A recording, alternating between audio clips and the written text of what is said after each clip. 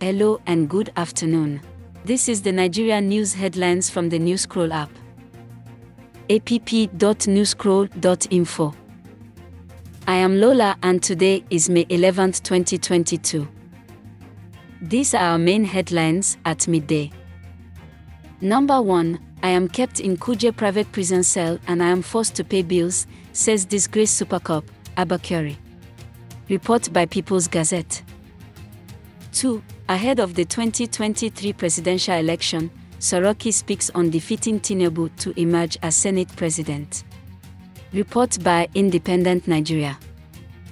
3. Aggrieved Igbo youths react to the sudden withdrawal of Orji Huzo and his endorsement of the Senate President, Ahmad Lawan, ahead of the 2023 presidential election.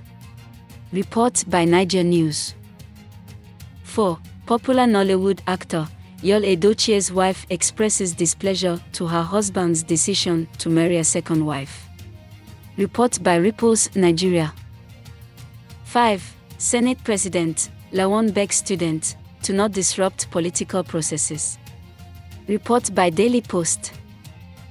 This rounds up the top Nigerian news headlines at midday today. Today's motivational quote is, "Always keep a window open in your mind for new ideas." Thank you for your time. For more recent Nigerian news headlines, tap the home icon on the Newscroll app. app.newscroll.info.